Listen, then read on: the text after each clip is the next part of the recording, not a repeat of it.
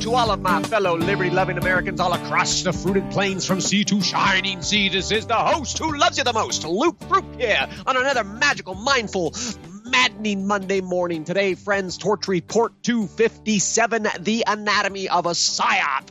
Through the looking glass we go. I'm just going to jump right in. Going to be along here. We're going to break this down a little bit. For all the friends listening on all the podcast platforms out there, from Spotify to iTunes and Google and all that, you're not getting everything in this podcast. You got to go to thetorchreport.com to check out the images, the picture here of the U.S. reaching the nuclear fusion breakthrough and all the other goodies in the article. And friends, if you're there right now, go ahead and click that heart and give me some love in advance. I know by the time we get to the end of the podcast, sometimes other things are going on. But I just want to open up here with an eye-catching headline from CNN. It says the U.S. reaches nuclear fusion breakthrough, and they have this brilliant picture. It's amazing. The scientists have finally successfully produced a nuclear fusion reaction, resulting in a net energy gain in the quest toward unlimited clean energy.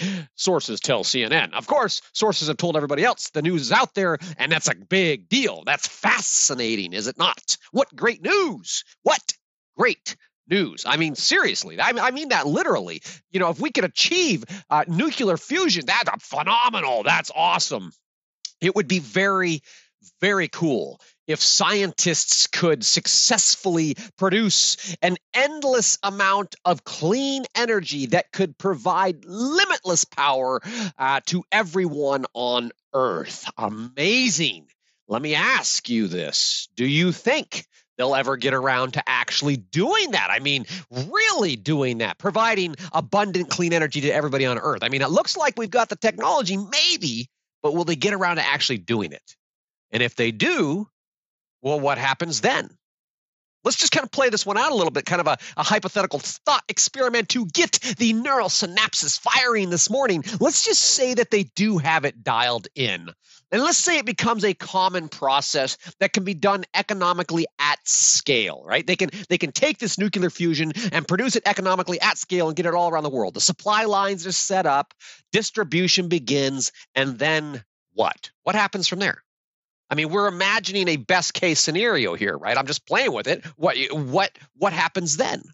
Such powerful technology would certainly need to be regulated, would it not? You know, I mean, we wouldn't want some crackpot mad scientist type nut job out there tinkering with nuclear fusion in the basement, right? I mean, we could all acknowledge that would end very badly, potentially. So therefore, if humanity achieves the ability to generate endless amounts of abundant energy, the government then must absolutely regulate it for the greater good, of course. And in an increasingly tech-connected modern world, the government would no doubt need to monitor and control how much of the energy any given person is using and for what purpose. And they would have to monitor and control this energy, regulate everything in order to keep people safe from the bad actors who might be inclined to use such powerful technology against the greater good. I mean, can you imagine if Al-Qaeda got their hands on a cold fusion nuclear reactor? Holy smokes, you know? All it would take, friends, is for just one bad apple, just one radical extremist to do something stupid and perpetrate some crime against humanity. And then all of a sudden, the whole of society would be up in arms, crying foul, and begging the government to intercede, begging the government to protect the public from such bad things ever happening ever again. Because only the government has the authority. Only the government has the power and the surveillance capabilities to track down these extremists who threaten the public health and safety, who threaten peace and stability, and who even threaten democracy itself with their vile, selfish, extremist acts of terrorism. You know, the need for the government to keep people safe is abundantly clear. The logic is infallible. Nobody in their right mind would ever challenge this premise. Case closed, right? But wait, friends, I'm not going to insult your intelligence. I might like to tickle the brain a little bit today, but what if the government had been infiltrated by bad actors. What if the government was infiltrated by extremists? Oh, the horror! How would we ever know? Who would be able to keep us safe then? Oh my gosh! Mind blown, right? But snap out of it. That's never going to happen. Pull yourself together, man. The government will never be infiltrated by bad actors and extremists. That just can't happen. So, guess what? Guess what's happening while the whole world celebrates this technological marvel, this modern breakthrough? Guess what's happening? A lot. A lot. There's all kinds of things happening. Of course, you wouldn't know that if you're reading CNN. But, I could point out the fact that the U.S. Cyber Command is now launching an elite group of tech commandos who are properly called cyber operators. And they're deploying them all around the world in a, quote, hunt forward operations. They're hunting out there, okay? They're hunting proactively to build cyber resilience all around the globe and in public-private partnerships that promote and protect collective cybersecurity. Oh, that's fascinating. I don't know. Call me a skeptic, but this persistent engagement strategy, which are their words, it seems an awful lot like the deep state might be embedding itself in critical infrastructure under the guise of lending a helping hand to everybody all around the world. They promise to observe and mitigate threats that are undetected, which I will point out means the public has absolutely zero knowledge of what these threats actually are because they're undetected. They say there's a threat and they're going to take care of it, but we don't know what it is. It's a persistent strategy for cyber resilience and collective security. At any rate, these operators are trained to know the behavior of their target. That's a direct quote. To know the behavior of their target, which allows them then to deploy subtle countermeasures, again, undetected countermeasures against what they call common adversaries.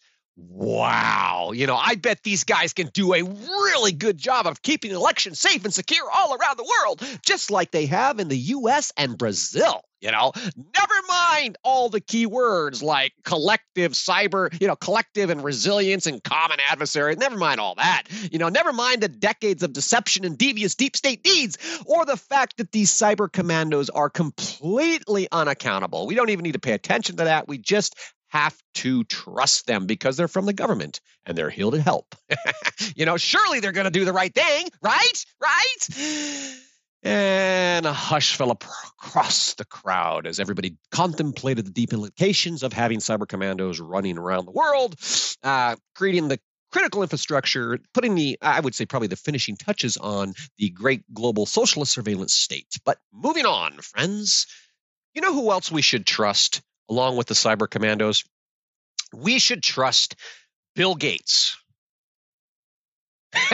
Mic drop. What are you? I know you're joking, Luke. What are you talking about here? Why should we trust Bill Gates? Why, friends, I'm so glad you asked, because I'm sure you remember how Mr. Gates had worked so hard to help humanity prepare for a global pandemic right before the last global pandemic, Event 201 and all that. Remember that? Well, Apparently, get this, Bill Gates' altruism is almost as limitless as nuclear fusion because now he's at it again. And this time, the Bill and Melinda Gates Foundation is teaming up with the World Health Organization, Johns Hopkins University, and others to conduct another high-level exercise to simulate another global pandemic. And this time, they're calling it Catastrophic Contagion. And it almost sounds like it'd be a great title for a podcast or a movie in Hollywood. But this catastrophic contagion portends a pandemic with a higher fatality rate than COVID-19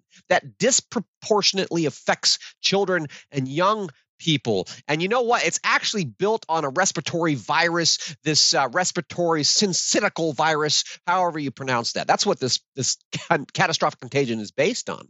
And in fact, this planning exercise was conducted in October, just like Event 201 was conducted in October. And then we know what happened then. Event 201 happened, and then some other follow-up exercise happened, and then boom, the pandemic. The The virus escaped out of the lab. It leapt onto the back shoulder of the lab coat and then followed that Chinese guy over into the market. And then it leapt into the wet food market.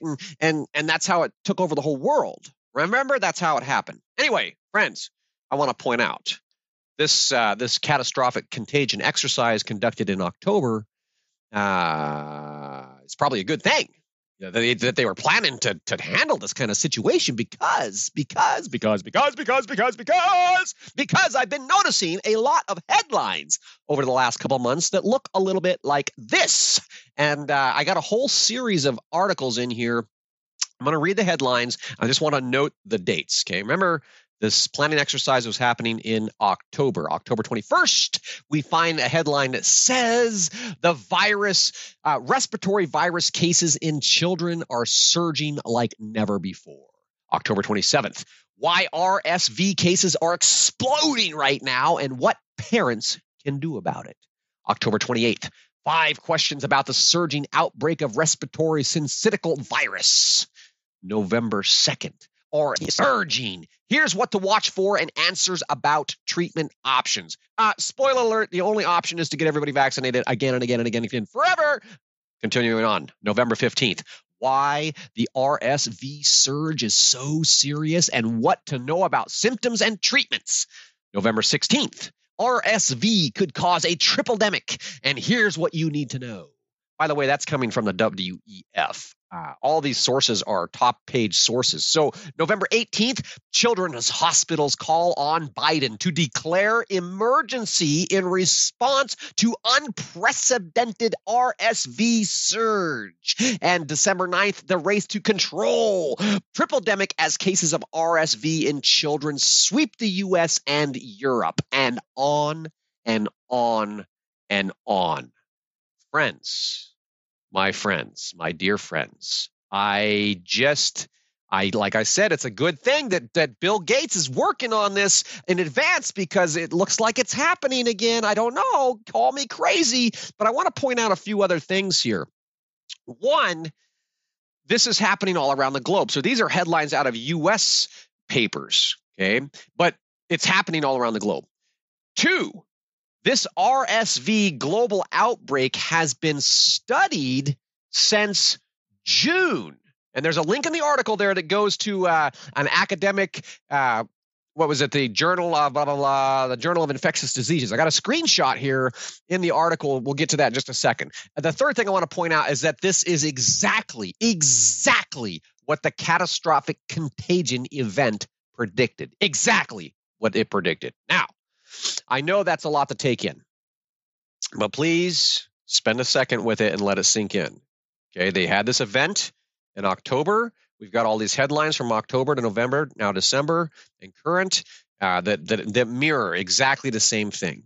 And I know that we've seen this all before, and so to me it's deeply disturbing. Like, holy shit, here we go again. Pardon the French, But I want to break up the headlines just a little bit. I want to share this screenshot and share a few things that stood out for me because this is the anatomy of a psyop. We're looking at what they're doing in advance to manipulate, set the stage for the next great psyop, which we're looking at right now. So in this Journals of Infectious Disease here, I took the screenshot. I got some arrows on there pointing out, okay, it's the Infectious Disease Society of America, the HIV Medical Association, but there's a study in the journal that's about the respiratory syncytial virus around the globe, the data to help guide wise use of vaccination. So data to help guide, public policy. Ultimately, this research article was written in June. Before we started seeing these headlines, before we heard anything about the catastrophic contagion event, they were pumping the research and the data to guide the policy since June. And of course, there's those other clues there that some sleuth might like to look into. But I just want to emphasize up at the top there in the URL, if you just those games where you have to they got jumbled letters or you got to find the words that are embedded in other words. Well, if you look at the coup, the C.OUP, what a fascinating, I don't know, shall we say, there's a word for it. What's the word I'm looking for? coincidence. That's what it is. The fascinating coincidence that there's the coup. The word coup is embedded in this, what appears to be massive psychological coup against humanity. Never mind that, friends. The same article can be found at the NIH website.gov website, which means there is no doubt they are using this data to guide their latest efforts to stick a needle in everyone's arm again and again and again forever, evermore. But let's just go ahead and take a deep breath. Because there's more, friends. There is always more in other news that's not related to the psychological warfare being perpetrated against humanity. Come to find out that the Dutch farmers who are being forced off their land in order to save the planet from cow flatulence, these Dutch farmers are now the center of a global right-wing culture war. Oh, you got to be kidding me. At least, according to the liberal idiots out there, this pushing farmers off the land to save the planet from cow flatulence is the center of a right-wing culture war, and that's at the global level, okay? And I think that and the fact that the Club of Rome is turning 50 years old today is a perfect juxtaposition, because the Club of Rome is a radical, fanatical environmental cult that has been waging war against humanity to save the planet since the 1970s. And what's interesting about the propaganda in the COR is the Club of Rome, their propaganda is, it fascinates me that it perfectly mirrors the talking points of the UN Sustainable Development Goals. Again, the link's in the article there, friends. This is the truth you can trust, not because I'm asking you to take my word for it, but because I'm putting it out there for you to look and develop your own informed perspectives. But now the Club of Rome and the UN Sustainable Development Goals, the language is nearly identical. And same with the Davos crowd talking points. It's all the same. And what's even more fascinating to me today, as this news comes out of the Club of Rome turning 50, and the fact that the liberal media is saying that the global right-wing culture wars is centering on these Dutch farmers, which is they were being pushed off for radical environmental agenda purposes, the Green New Deal kind of stuff. Okay, right out there on the front page of the Seattle Times is plastered some of this globalist propaganda in an article titled "For Better or Worse, Billionaires Now Guide Climate Policy," which, of course, is not their own words. As you know, they don't. Anyway, I've talked about before how the Seattle Times will put something in there. You see those words. So if you search for better or worse, billionaires now guide their climate policy, I just knew that had to be something just to demonstrate how the globalist propaganda machine works. I went ahead and searched for it, and lo and behold, as the screenshot shows you there in the article, for better or worse, billionaires now guide climate policy is riddled everywhere from MSN.com down to Apple.com. Okay, so I would say that this whole psyop here is a conditioning of the psyche of the Occupy Wall Street crowd. All those guys that are like, we're the 99% and screw you, big money, screw you, corporations, screw you, capitalists, and they're trying to get this crowd to accept the collusion between billionaires and the true bona fide climate fanatics out there who are trying to save the planet. So you got to have to work together with these billionaires. So they're conditioning the psyche to do that. And it's kind of like the psychological tweaks that had to take place in order to nudge liberals who used to say, stick it to the man, liberals who used to demand free speech and all my body, my choice, all those liberals, they had to nudge them towards supporting mass government censorship in the name of defending and sticking a needle in everybody's arm in the name of defending democracy. And it happened. It worked. It worked because it's all mind control. It's all advanced psychological warfare that is controlling the public perception with algorithmic social interventions, just like we've been talking about, friends, as you and I and anybody with their right mind already knows. The billionaires already control all the policy, not just the environmental policy. So, then again, as obvious as that should be, I think it'd be best not to tell the idiot snowflake progressives who still think that their woke votes are saving the planet and democracy. Here's what I think, friends. Over the last several weeks, I was noticing the shift in language toward respiratory illness. And I was like, this is the new justification for restrictive public measures, this respiratory illness, which could be anything. Isn't it remarkable, by the way, that the symptoms of COVID-19 and RSV and the flu are identical? Anyway, they're using this respiratory illness, which could become caused by any number of viruses. They're using that to justify the public health measures like the masking. And now we've got the public health officials all across the country strongly urging the public to put their muzzles back on because the CDC recommends doing so. And as you know, the good humans are falling in line. And good sense, my friends, good sense is failing at a massive scale. This moment is ripe for another massive psychological operation to manipulate the minions and advance the agenda. The planning has already taken place. The shift has already occurred. From here on out, the pace will only quicken. That is my prediction, friends. But then again, I'm just an ignorant peasant, so don't listen to me. You probably should listen to the experts who can explain the science to you in a way that makes sense and keeps you safe. And don't forget to be grateful because nuclear fusion is really big news. Friends, that is the message of my heart for today. If you're enjoying this podcast, please do me the great honor, take the time, find the heart, click the heart, and give me some love. Subscribe if you have not subscribed already. And of course, the greatest honor of all is if you share this podcast with everyone you know. Get out there and embrace this magical Monday, and I'll look forward to talking to you again soon.